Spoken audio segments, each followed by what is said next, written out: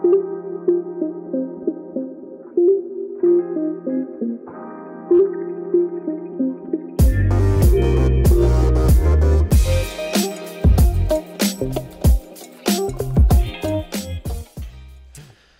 2, the word that Isaiah the son of Amos saw concerning Judah and Jerusalem. It shall come to pass in the latter days that the mountain of the house of the Lord shall be established as the highest of the mountains, and shall be lifted up above the hills, and all the nations shall flow to it. And many people shall come and say, Come, let us go up to the mountain of the Lord, to the house of the God of Jacob, that he may teach us his ways, and that we may walk in his paths. For out of Zion shall go the law, and the word of the Lord from Jerusalem. He shall judge between the nations, and shall decide disputes for many peoples. And they shall beat their swords into plowshares, and their spears into pruning hooks. Nation shall not lift up sword against nation, neither shall they learn war any more. O house of Jacob, come, let us walk in the light of the Lord. That's Isaiah 2. Welcome to the Post-Mill Podcast, engaging the culture with God's justice with Scott and Pete. And today we have a interview with Dr. Jason Garwood. Dr. Jason Garwood is somebody that we've gotten to know over the last few months, maybe year or so, who is a pastor down in Warrenton, Virginia. And he is the author of a number of books. Health for All of Life is one of them. And the Politics of Humanism. Now it's Christmas time right now. He has another book called the Have Yourself an Eschatological Christmas, which is a fantastic short book. So we're going to be interviewing him today when it comes to the question of Christian love and how do we determine what Christian love is. Yeah.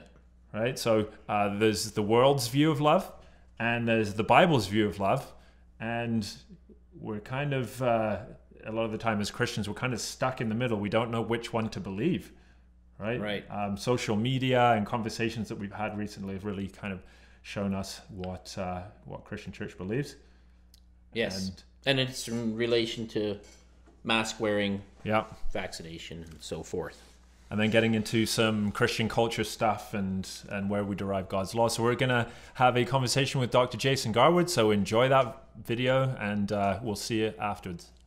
Jason, good to see you. Welcome here. Welcome to the Post-Mill Podcast. How are you? I'm doing well. Thanks for having me again. It's always a pleasure joining you guys.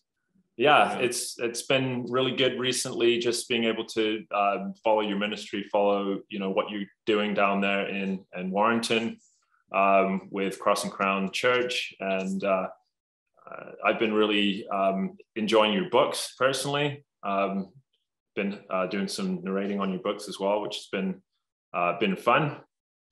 You've been able to let me be the person to narrate your books, but these are the first books that I've narrated, so you're getting kind of the bottom of the barrel stuff. You're doing fantastic. I'm thankful that you're doing it. Oh, thanks. I'm no Nathan Conkey. We can only aspire to be the meme master himself, Nathan Conkey. So well, you guys have such tremendous accents that it brings the books alive to in a new way. Well, Nathan's is a little bit better than mine. It's kind of this is thicker. Yeah, it's a much nicer Northern Irish accent. So we wanted to have you on the podcast today to discuss something that we were asked a couple of weeks ago to tackle this question. And also it's come up a few times in social media and even in conversations recently with people, which is Christian love. And how do we determine what Christian love is? Of course, we're in this clown world that we live in now with mandates and mass mandates and stay-at-home orders and now even vaccine mandates and all of this craziness. And the Christian position that we're coming across quite often, which we find crazy, is that Christians consider it to be loving to get vaccinated and to wear the mask and to do all of these things that clearly go against conscience and against God's law.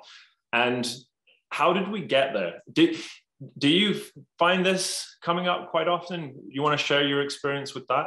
Yes, absolutely. Even early on, I just had refused to wear the mask, and partly because I'm already ahead of the game in terms of just the research I've done, especially for my book, Health for All of Life, just understanding the body, understanding the terrain theory and germ theory and some of those dynamics. So for me, I felt like I was already sort of in that vein of thought anyway.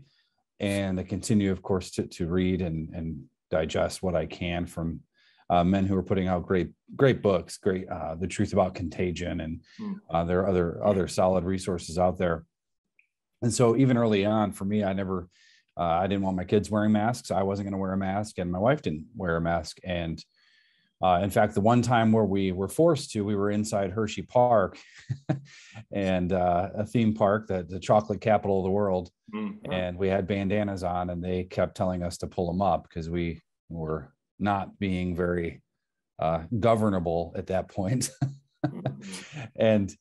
And of course, I've tried to get into conversations with people as we go, and trying to talk to them and reason with them and explain to them, why I'm not doing what I'm doing, rather than just assume I'm trying to be a rebel. Like, well, maybe there's a reason I'm not. Maybe there's a reason I'm choosing not to participate in this social charade. And rarely people would engage, especially employees at work. I'm always sympathetic toward them. I know you're trying to do your job, and you have to wear it. And so there are those types of elements in there. So I'm always certainly kind about it. I'm not just a rage monster in the grocery store telling people off. So even like early on, when all of those things were happening, I was criticized for that. Certainly, you're not being very loving. You're not loving people by not adopting. Essentially, what they're saying is you're not loving people by not adopting the lie that you're a carrier of something, regardless if you have symptoms or not. Right. And so, it's been something for 2 years now that I've felt like I've been headlong in, for various reasons, of course. My activity in terms of the health freedom movement more started around 2018. And so I had been writing vaccine exemption letters for people for several years already, just because they didn't want the flu shot. They didn't want the MMR vaccine. They didn't want, all these different vaccines that are out there on the schedule for people. So it's kind of funny, not funny in a, maybe more ironic, I should say, that all of this COVID insanity has gone on, and it continues to go on with no end in sight. And here we are. I'm sort of saying the same things I did even 3 years ago. Mm-hmm. Yeah. And that's what kind of makes it interesting for me, is being already involved in it, speaking at medical freedom rallies and so on, and just participating in that segment of society. We've kind of reaped what we've sown, generally, as a state, as a nation, as a world. Yeah, and I think when it comes to masks and Christians, especially at the beginning when COVID was getting going and all that stuff, is that it probably wasn't quite so cut and dry when it came to masks. We heard Christians citing Martin Luther and things during the plague, and his mask wearing, not gathering, and all of these different things, which of course everybody was dying in Europe at the time, quite obviously, but it wasn't quite so cut and dry at the beginning. But as this has progressed, like kind of my working thesis here of the way that we've moved is that mask use was normalized. And I don't want to make this about masks. I don't even want to make this about vaccine mandates, but it was masks were normalized, and then mask use was enforced in many places to stop the spread from one person to another, regardless of whether you understand that or not, or believe it or not. And then vaccines were introduced back at the beginning of this year in 2021. And then vaccines were mandated in order to stop the spread from one person to another. So we've kind of progressed down this path of mandating. Now, it wasn't quite so cut and dry at the beginning, I don't think, when it comes to Christianity and whether you should wear a mask or not. But now, when it comes to receiving a vaccination, in order to go to work or go to church or to do all these things. Why do we still have Christians that still think that it's okay to that mandates are okay, like that it's loving to receive a vaccine in order to participate in society or to love your neighbor? Where does that idea come from in Christianity, in modern evangelicalism? Well, I think there are two things at play, and this is something I've been hounding on for what seems like years. We've reaped the perfect storm of pietism and statism together, and pietism, of course, relegating ourselves to the spiritual, that upper story. That's Schaeffer's analogy. The upper story is grace. It's the spiritual, and it's really rehashed Platonic dualism. But at the bottom story, you have the world, the material world. And so you sort of have to take a leap of faith to get up to the upstairs of this 2-story house where you get to, sing Kumbaya and spend time with our Lord.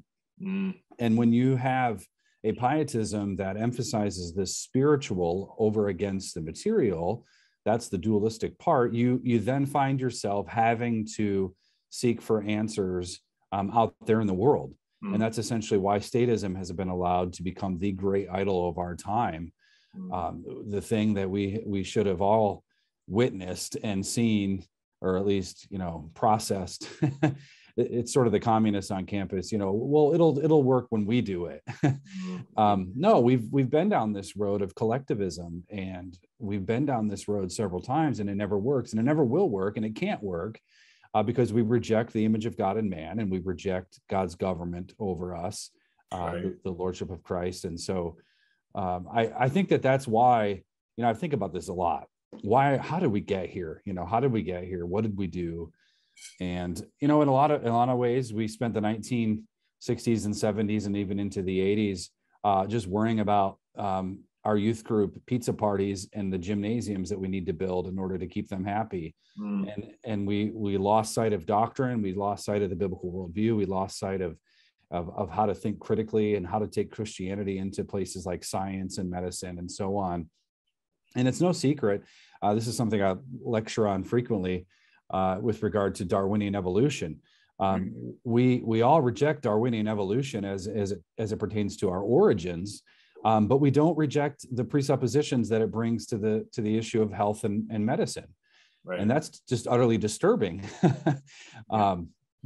Why would we not take it further and reject it even further? And of course, most people don't realize that. I think what's driving this COVID insanity is the logical outworking of Darwinian evolution, specifically the germ theory of disease. And because Christians don't know that or aren't participating in that dialogue or seeing what those presuppositions are and how it plays out and so on, even back in 1910 with the Flexner report. And that was really the day everything changed in Western medicine, especially here in America and even in Canada. If we don't participate in that, we're going to then look for a standard that's out there in the world. And then that's why you have pastors who are saying, like one of the pastors down in Charlottesville, not far from us, saying, yeah, it's loving to get the vaccine. You're not doing it for you. Charles Barkley said that on TV one time. I couldn't believe it. You're not doing it for you. You're doing it for others, which is totally illogical. It's not even how vaccine theory works. So it's sort of all these things, come rushing together and crashing down upon us. And I think that's why Christians are mostly confused about it, because we have said, over here is my Christianity. It's my Sunday. It's my personal quiet time with Jesus. We all should have personal quiet time with Jesus. I think that's a great thing. Personal, corporate worship, all of those elements, but it's all of life. And that's, of course, what Christian Reconstruction seeks to teach is a faith for all of life. Yeah. Feel free to jump in at any point if you have anything you want to say.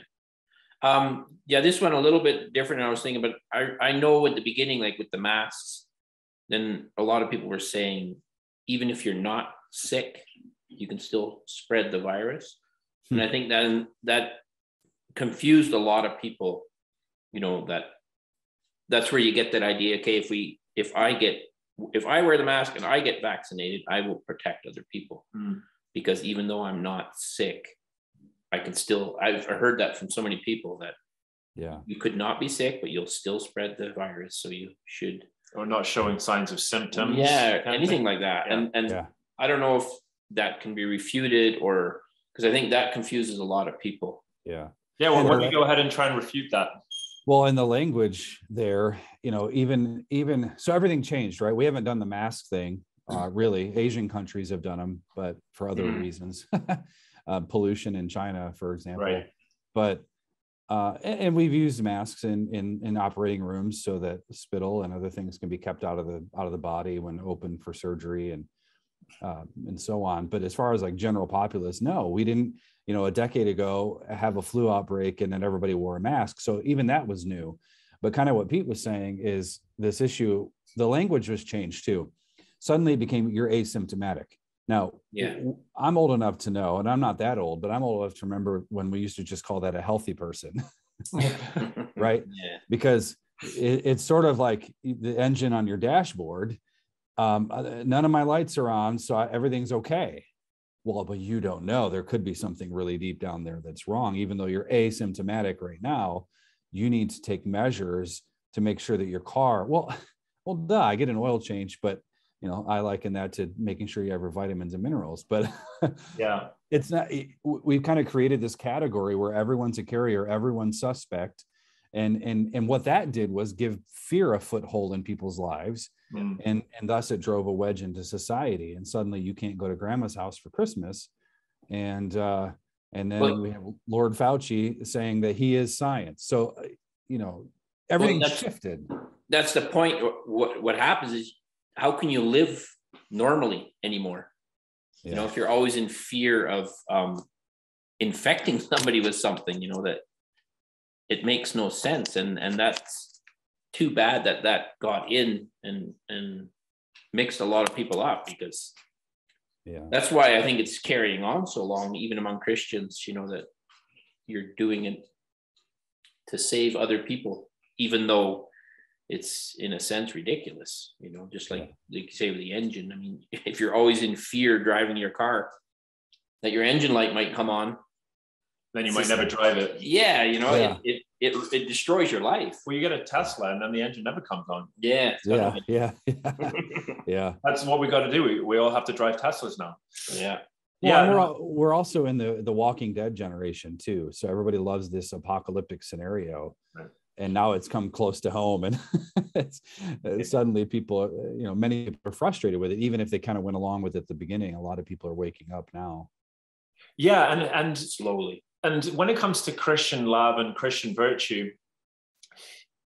I'm starting to really realize that my response to all of this is that because I'm doing what actually God's law and God's standard calls us to do, or trying my best to do that, that's actually more loving than following along in what the secular humanist world has actually told us is loving. Because you can see the creep or the bleed over of secularism into Christianity and how it contaminates it in many ways very clearly in the last 2 years, ever since the beginning of COVID. But it's not really about COVID and lockdowns. It's about the slow creep, and not so slow anymore, of statism, secular humanism as a fundamental religion to our society, which has been creeping in for at least 150 to 175 years, back into the 1800s. So maybe you could speak to that. Maybe you could speak to how we've abandoned biblical law, right? And now we've adopted secular law. And well, of course, the secular lie was always, we just want to remove God from everything. Don't worry about religion and God. We're just going to have neutrality, right? Which is the lie of secular humanism at the beginning. But then, of course, there is no neutrality. There's always a law, and there's always a religion, and there's always a God. What do you think about that? Yeah, absolutely. Amen. I think what you're saying is accurate. I just go back to American history, for example. I'm not one to try and I'm not one to try and overly defend the founding fathers of our nation, who were ostensible Christians, and most of which were deists.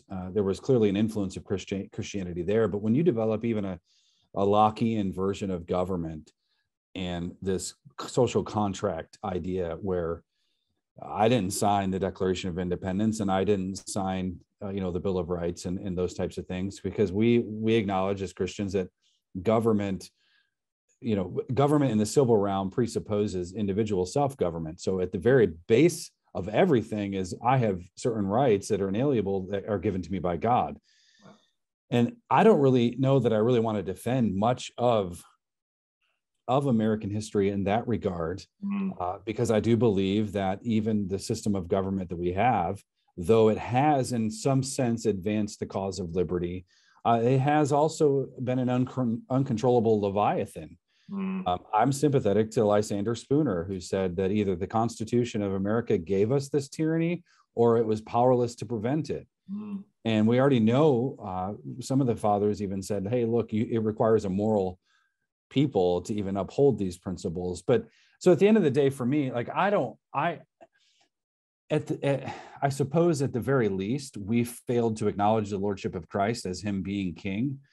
And now we have the God of demos, democracy, and the tyranny of the majority. If the majority want homosexual marriage, then by golly, that's what we're going to have. And or at least as the media portrays it, it seems like everyone's homosexual. But just picking one sin out of a million.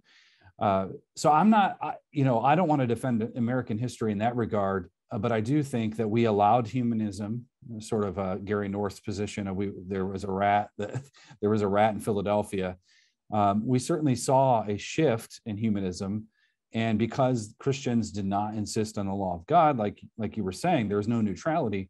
We essentially gave the keys over to the secular humanists, who, as Chesterton said, if we're not going to be governed by 10 commandments, we'll have tens of thousands of man's commandments. And that's inevitably where we're at now, because there's no governing principle that's going to put a stop to these things. Case in point being Australia, they're on the front line of that. Right. Yeah, and I would say that one of the books that you authored that was really helpful to me was actually your book called The Politics of Humanism, which I thought was an absolutely fantastic book. And I really learned a lot, especially bringing history into, how America specifically had crept towards humanism over the years. But the humanism was always there at the root, but it might not necessarily be obvious, right? Especially when people are giving lip service to Christianity. And when you think about things like the Constitution, the Canadian Charter of Rights and Freedoms, and then, things like all deriving essentially from British common law, is that, like you said in your last statement there, is that essentially these principles only work if the nation is Christian. You don't have to have every single person, every individual being a born again Christian, but you do need to have a Christian nation. You do need to have a Christian state, as it were, where the fundamental laws are based and comport with God's law. And that any time that it doesn't comport with God's law, then you have a different system of, we have a different law involved. Well, then it's very difficult to follow that, and it becomes a power religion almost. So, I mean, we're seeing that happen all across the Western world, is that we've abandoned these Christian principles as a basis for how we, see the world and view our countries and our nations. And of course, like, we're even fighting now with trying to, this really kind of crosses over with what other conversations we've been having. Christians that think that we're not supposed to Christianize the world, like we're not supposed to Christianize the nations. But like even Stephen C. Perks, he's got a new book out called Disciple the Nations. It basically says we're to disciple nations, which means that we teach the nations to obey. We're to foundationally place them on God's law in society. And then as a society, then we can honor God. So this is the direction that we've gone. Do you have any thoughts on that? Yeah, yeah. I mean, kind of back to what you were saying with the Canadian Charter and the U.S. Constitution. We also need men with chests who are going to defend it, and that's our big problem here. Is we even in Virginia just elected a Republican governor and lieutenant governor, and everybody's hooting and hollering, but he's practically as leftist, as many of them come.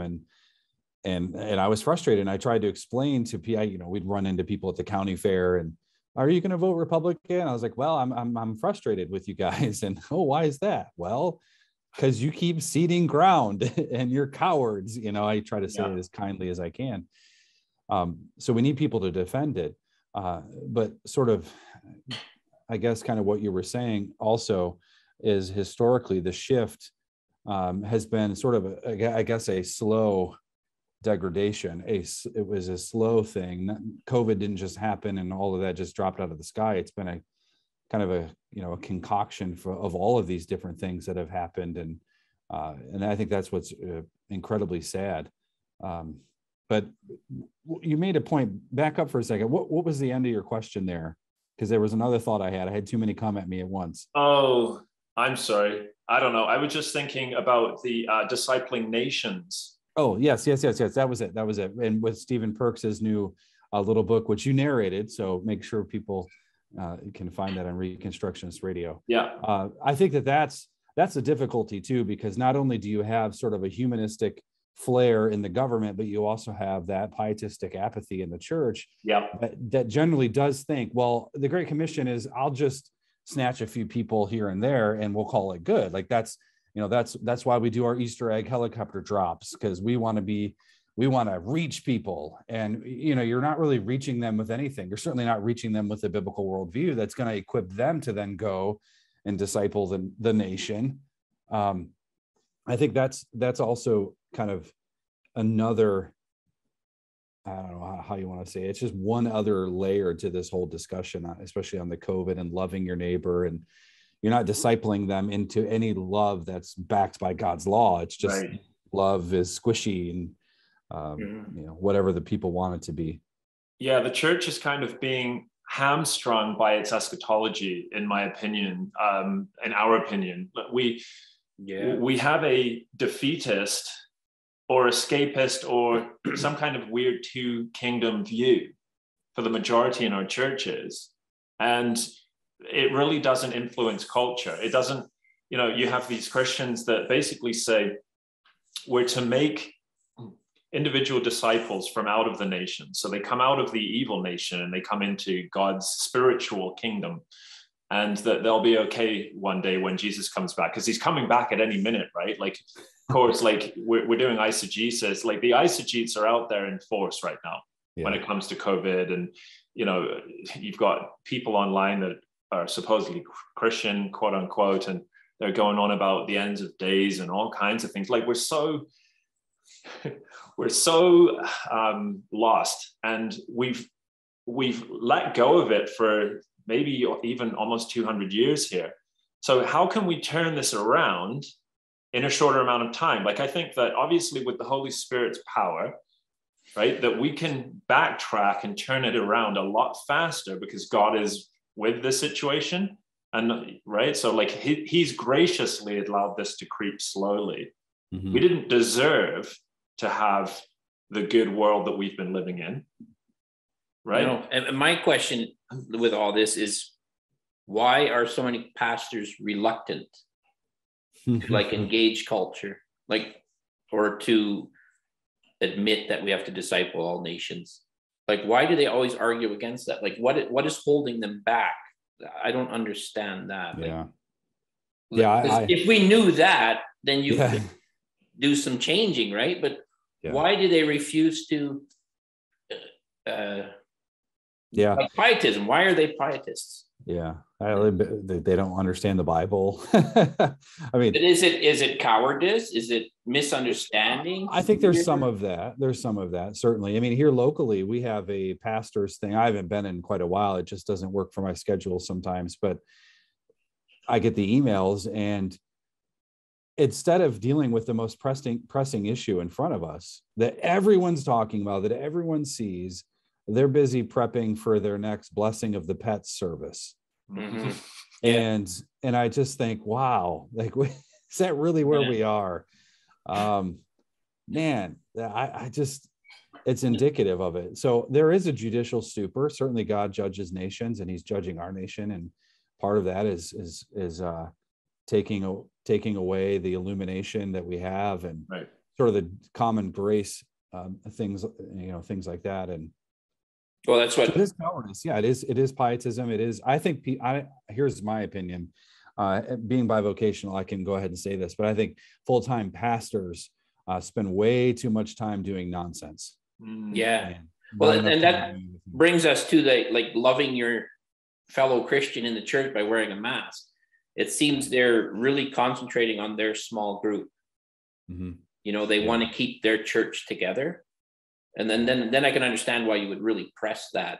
You know, let's all be loving. Let's all get along. Yeah. And it's part of the, my friend Jordan wrote a great article on the church is not a mini temple.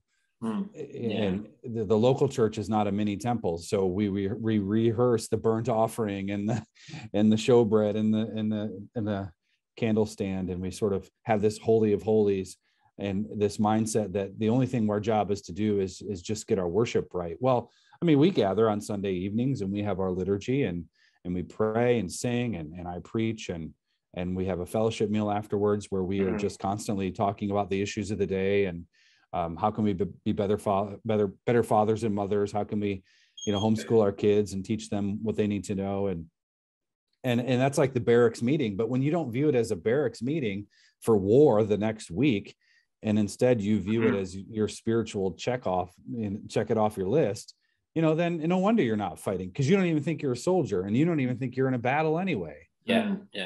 And so the only solution then probably is more judgments. From God. Yeah. I fear we've not reached the bottom of the barrel yet. Yeah. That you get to the point where there's no way out, in a sense, right? There was a really great meme that I saw today, and that I had to steal it. It was off of a memer on Twitter, because the Twitter Bitcoin guys are the most based. It's almost like salvation will come to the Bitcoin community first. I honestly think that, because even though some of them don't say that they're Christians, many of them do, and that they understand what's right and wrong more than most Christians do. It's crazy. But there was one. He's called Retard Scale, but I don't know whether he is a retard or not, but he comes across in the Twitter spaces that he is. But he's a memer, and he had this really good one today, which maybe we'll share it up on the screen. But it says, "Hey friend, I know the world is scary right now, but it's going to get way worse." And I think he's right. So this guy, he's a Christian, and he shares the gospel online when we're chatting in the Bitcoin rooms and things like that. But I think he gets it. I think he understands that we've got judgment coming our way, and it's already here. And when you don't see the church changing, right? When you can see the church not changing, this was my. I had a conversation with my wife last night. She was probably just like, "Oh no, here we go again." But said, I haven't been home to see my family for a few years now. And I can't see any time in the future where I'm going to be able to go and do that because of what's going on in the world. And I also can't see the church changing. So I feel like we're in this for a long haul. And I feel like that, first of all, the church has to repent, right? Church leaders have to actually get with the Bible. We have to start actively working outside of the four walls of our church buildings and start trying to transform culture. This is what we're trying to get happening in our city, and it's just not really happening right now. No. But until the Christian church actually does get outside of itself, we're probably in this for a long haul. Yeah. Well, that's what we're saying. Like there had, like, COVID came as a judgment, I would say. I mean, it sure disturbed the churches. And then, like you're saying, they're just going back to their little things, pizza parties or whatever again. Yeah. And they're just ignoring what happened and what is happening. and they're just trying to return to normal, then if they're not changing and they're not repenting, then of course we can only expect more judgment until there is repentance and returning to the Bible, to God. Yeah, Christ is not going to be your only hope until he's your only hope. Right. And if that's not the case, then it's going to get worse. It's going to get worse until we have at least some indication that people are willing to be reformed by the word of God. And that's kind of what you were saying earlier, Scott, about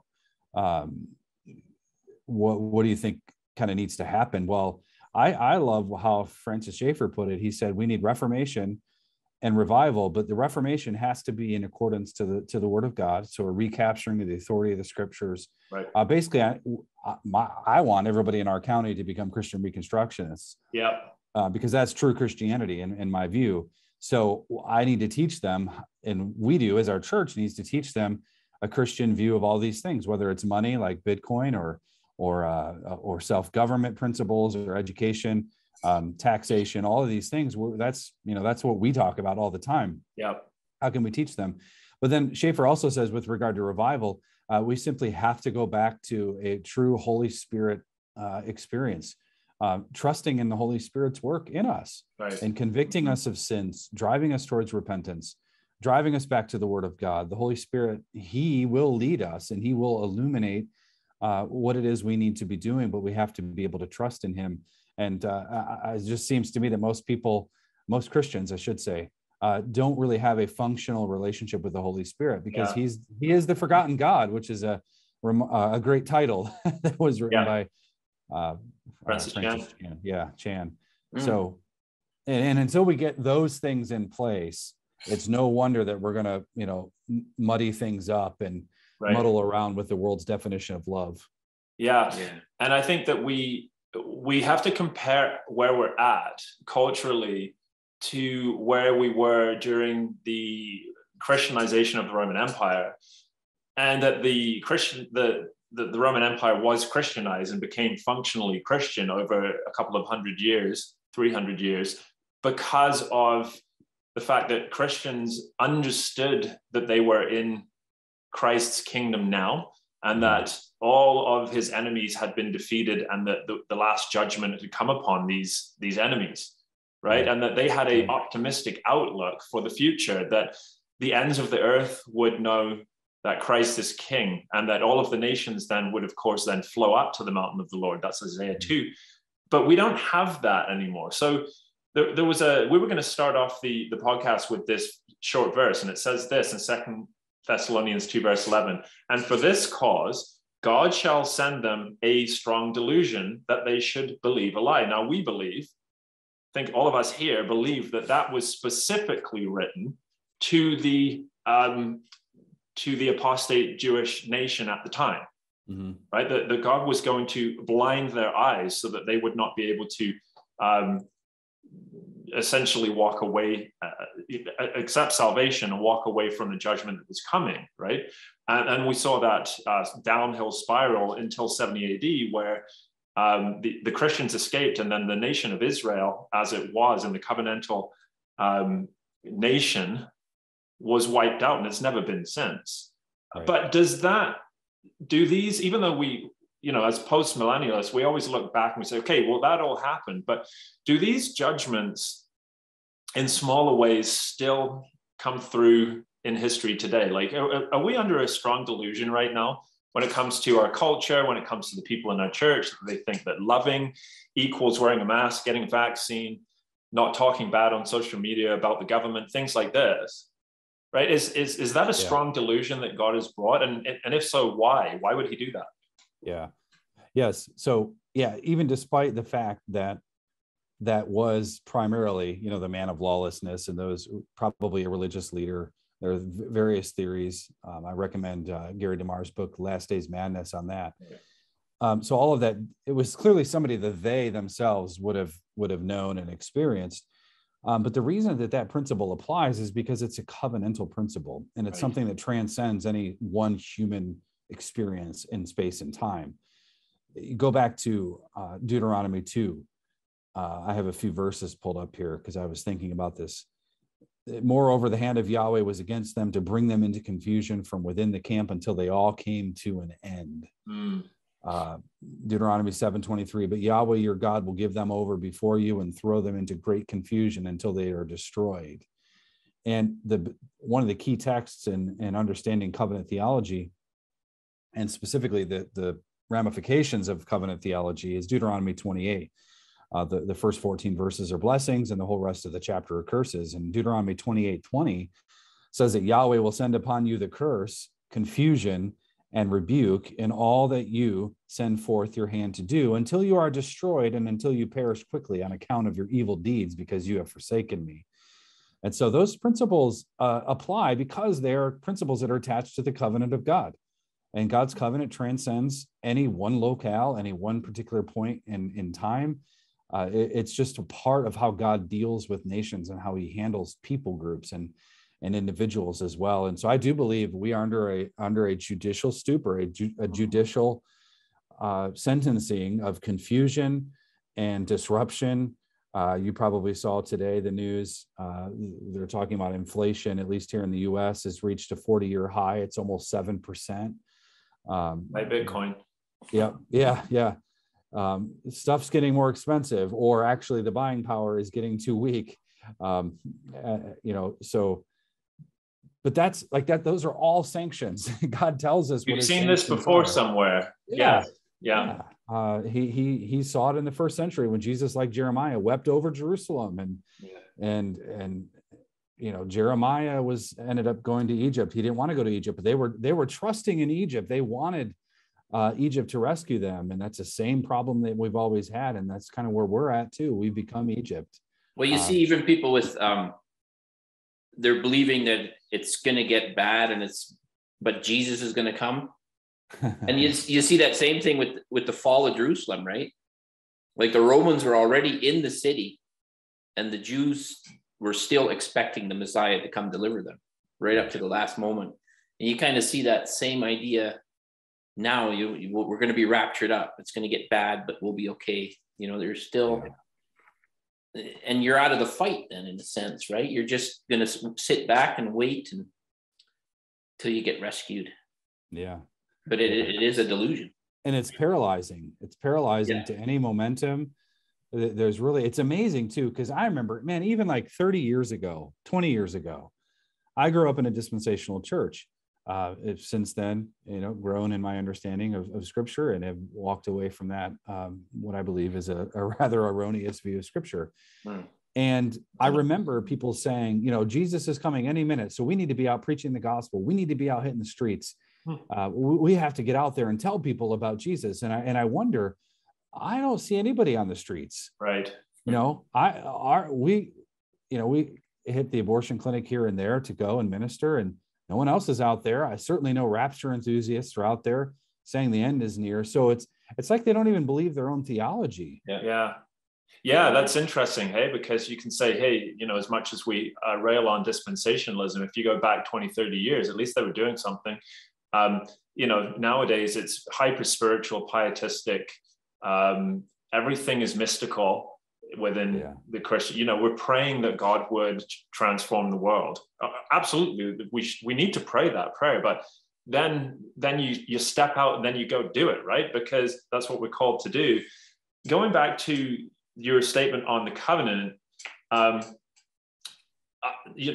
about the covenant blessing and cursings, of course, what the modern Christian, maybe even the modern pastor, because I've heard, modern evangelical pastors say this, is that, but we're not, that's the old covenant. We're in the new covenant now. Yeah. And then they have a difficult time then defining what that means. What do you think about that? Yeah. Well, I think they're wrong, of course. I mean, so what would you say to a pastor who says, well, it's not about law, it's about grace? Yeah. Well, Jesus, of course, says he came not to abolish the law and the prophets, but to fulfill them. And I actually take more of James Jordan's view on that, that the heavens and earth were passing away, and that part of the shifting of the law happened at the death, burial, and resurrection of Christ. So the law went in with him, but certain things didn't come back out. But it's so I would start there. And also, of course, Paul says in Romans 13 twice there that love is the fulfillment of the law of God. Jesus quotes Leviticus, and he uses the Old Testament quite frequently to illustrate what he's doing in his own ministry. So this idea that you can just discard the Old Testament and find that it's not even close to applicable to us today. Well, if you don't think the Old Testament's applicable, then you don't think the New Testament is either, because the New Testament are basically the study notes for the Old Testament. Absolutely. Jesus and the apostles, there was no New Testament church. They didn't have, they didn't have the New Testament written down. They had God's law, they had history, they had the prophets, and all of the preaching would happen from those scriptures. Right. Right. Yeah, and Paul told Timothy to bring the parchments to him, and no doubt we're talking scrolls of Isaiah and the Psalms, and the Torah was to be brought to him, and that was the scriptures. And Peter says that some twist the scriptures and like they do Paul. And so there's, authoritative writings in the apostles, of course, too.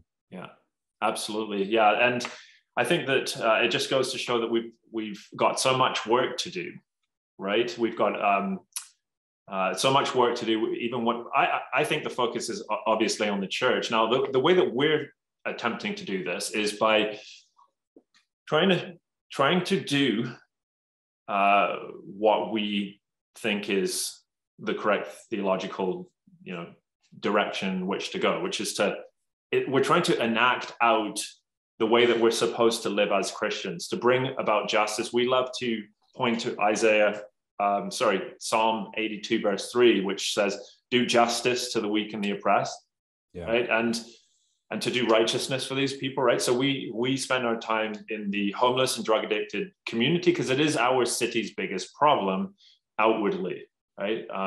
It's the most obvious problem, and it's the problem that's not being dealt with by the church and because I don't know why the church doesn't engage. I honestly don't know. So what we're trying to do is show what we're doing, record stuff like this, talk about it, and then record what we do, put it out on the internet, and then share it, and then ask people to come along and engage with us. But we don't seem to really have a lot of people that really engage and come along with us. So we're not quite sure what to do there. Yeah. Well, it shows, like, even with the issue with the masks, and I think in the Warrington Declaration, it says too that it could be a lie. Some people could see them wearing masks as a lie, and it is hypocritical. You're so concerned about loving your neighbor by wearing a mask, but you're not concerned about going out on the streets or helping a homeless person or anything like that. It's just a selfish type so of you thing. Adopt the Premier of Alberta's mandate as your law and follow that, and that's loving. Yeah. But yet you don't try to end homelessness in your city, which is actually under God's law, what we're called to do as Christians, right? That's God's law. That's God's standard. Our job is to footstool homelessness. Our job is to footstool drug addiction, to footstool all of these different issues that we have under the feet of Jesus.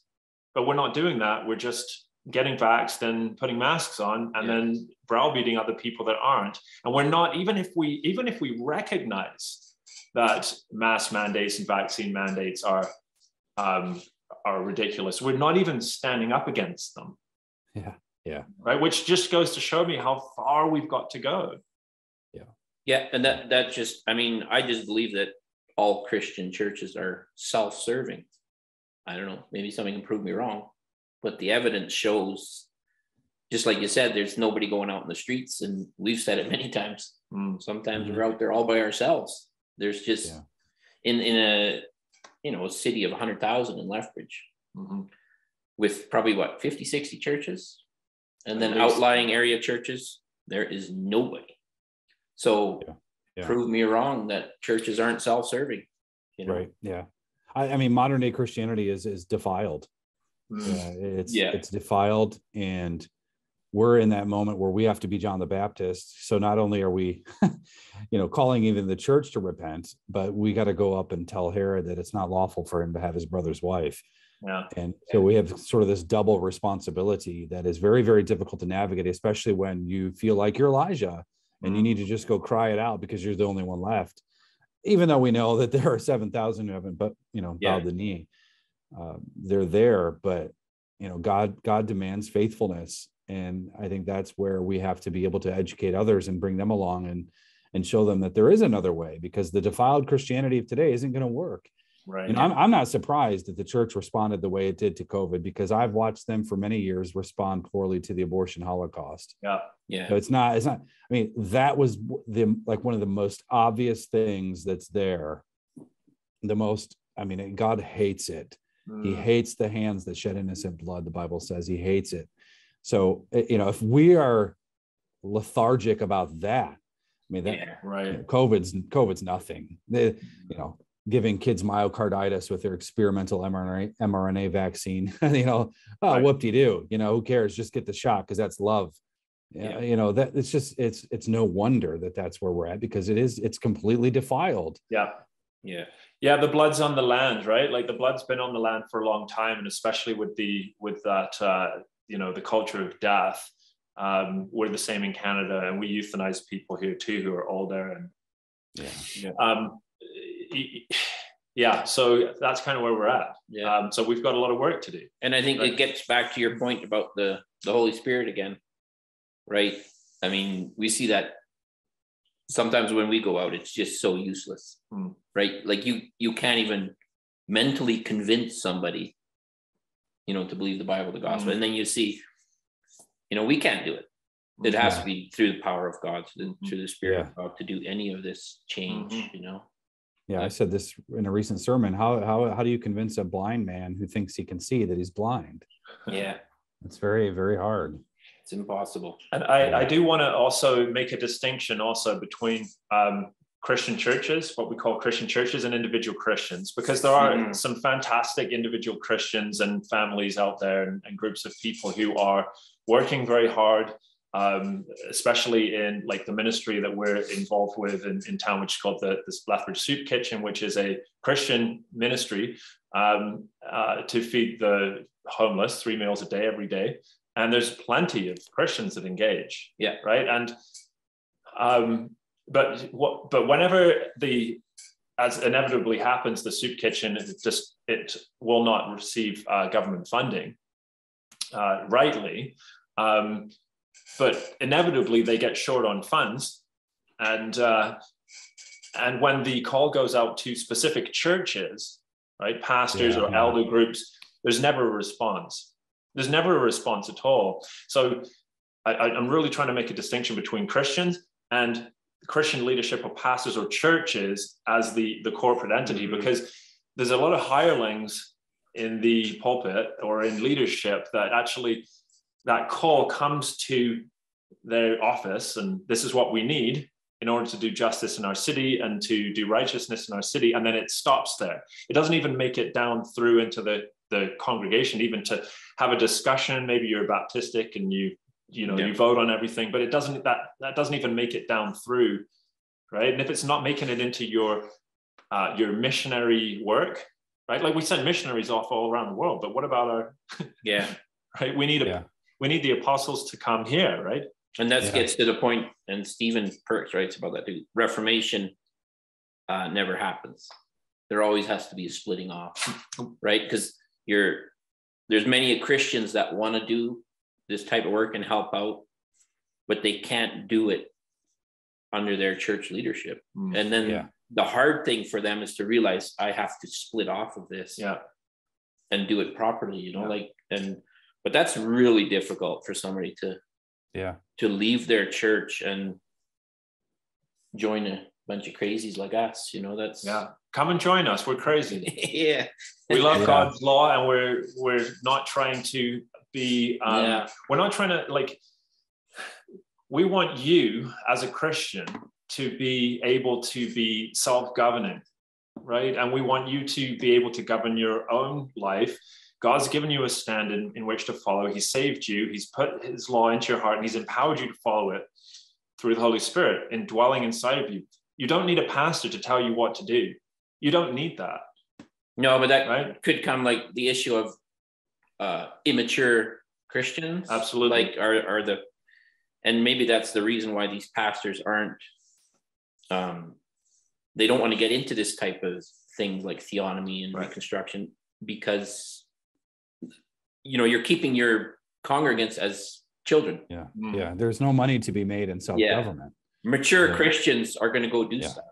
It's right. And that's going to affect your own little kingdom building as you're trying to build your little church. As a pastor, you should be discipling an individual as an apprentice, and they should be growing and be getting out there and doing it by themselves, right? Like when I try to teach a welding apprentice, if I weld and make the apprentice watch and never teach them actually how to do it and let them get hands-on, well, then they're always going to be a watcher.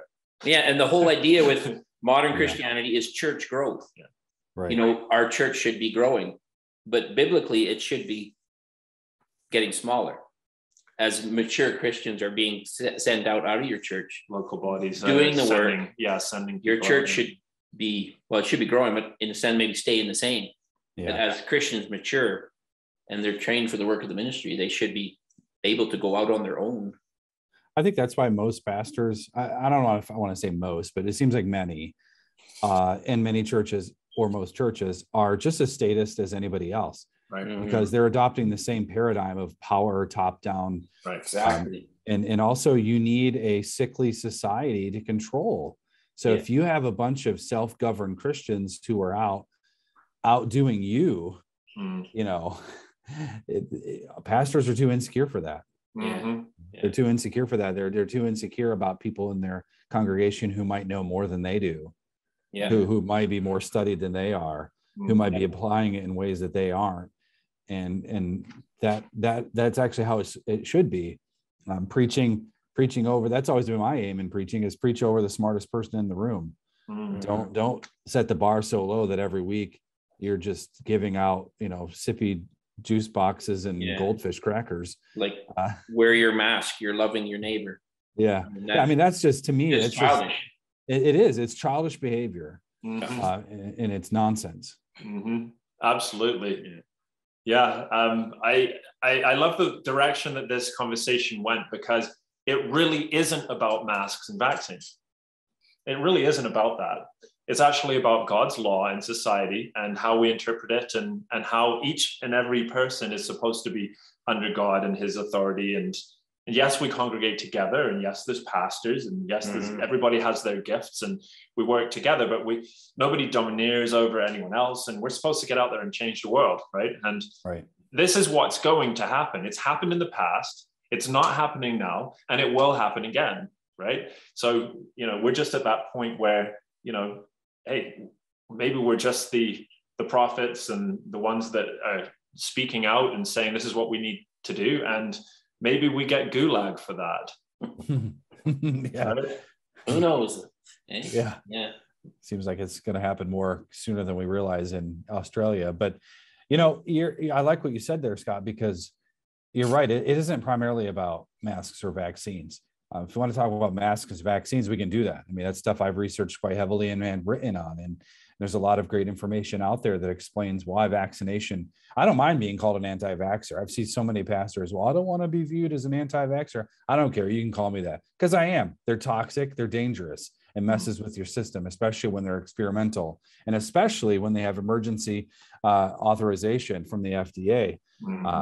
And they're not going to release the reports on that for another 55 years. Oh, that's 75 now, 75. Is it? Oh, shoot, I'm behind. I mean, come on. Another century from now, we'll know. When billions of people are dead.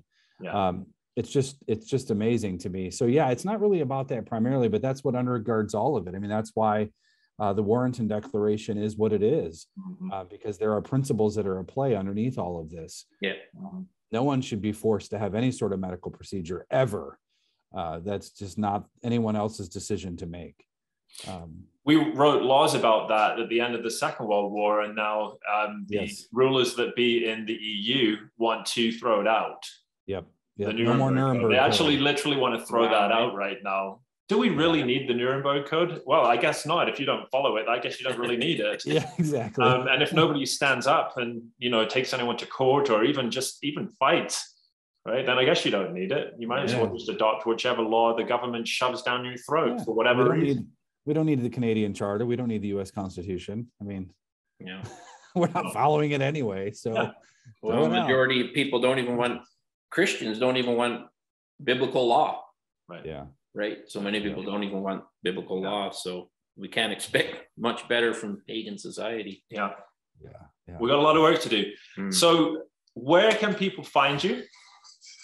In Warrenton, Virginia. Okay. Google it. All right. Google Maps. How are Canadians supposed to get to you if they want to? Because we're not allowed to leave the Gulag, which is Canada. So you got to figure out a way to get to Mexico. Connect with you. How would they do that virtually? Yeah. Well, I'm on Facebook and I use it from time to time. I use Gab more regularly. I have a Telegram channel and my website, jasongarwood.com. Free book on there, Outside the Camp. If anybody would like to get a copy, they can. Especially dealing with Leviticus passages on quarantine and what many Christians say they mean, and I believe I demonstrate that that's not the case. But and also our church, crosscrownchurch.com. You can find some. Yeah, we can put the links under the video. Yeah, we'll put some links under there. Yeah, cool. Sure.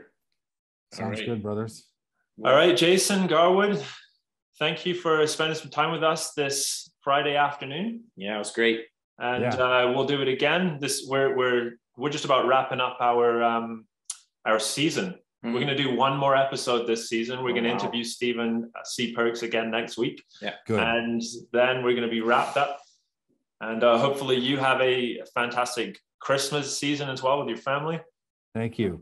Pray for us. We're about to put Crossing Crown Radio back on the map, so I'm excited about that. I'm actually really excited about that. Yeah, it's going to be fun.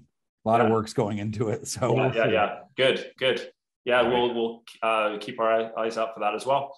All right, Jason, thank you. Have a great day, week, month, year. Yes. See you next year. Yes. Talk to you soon again. Okay. Grace and peace to you guys. You too. Right on. So that was Jason. That was Dr. Jason Garwood. And we really appreciate having him on. Make sure that you go and check out his website, and we'll put the links down below.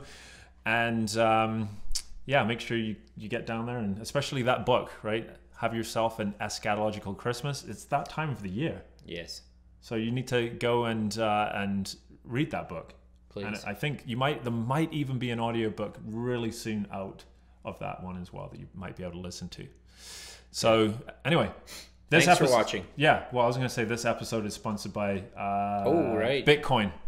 Go and buy some Bitcoin, bullbitcoin.com, and we'll see you. We've got one more episode we're going to do this year, and then we're done with season 2.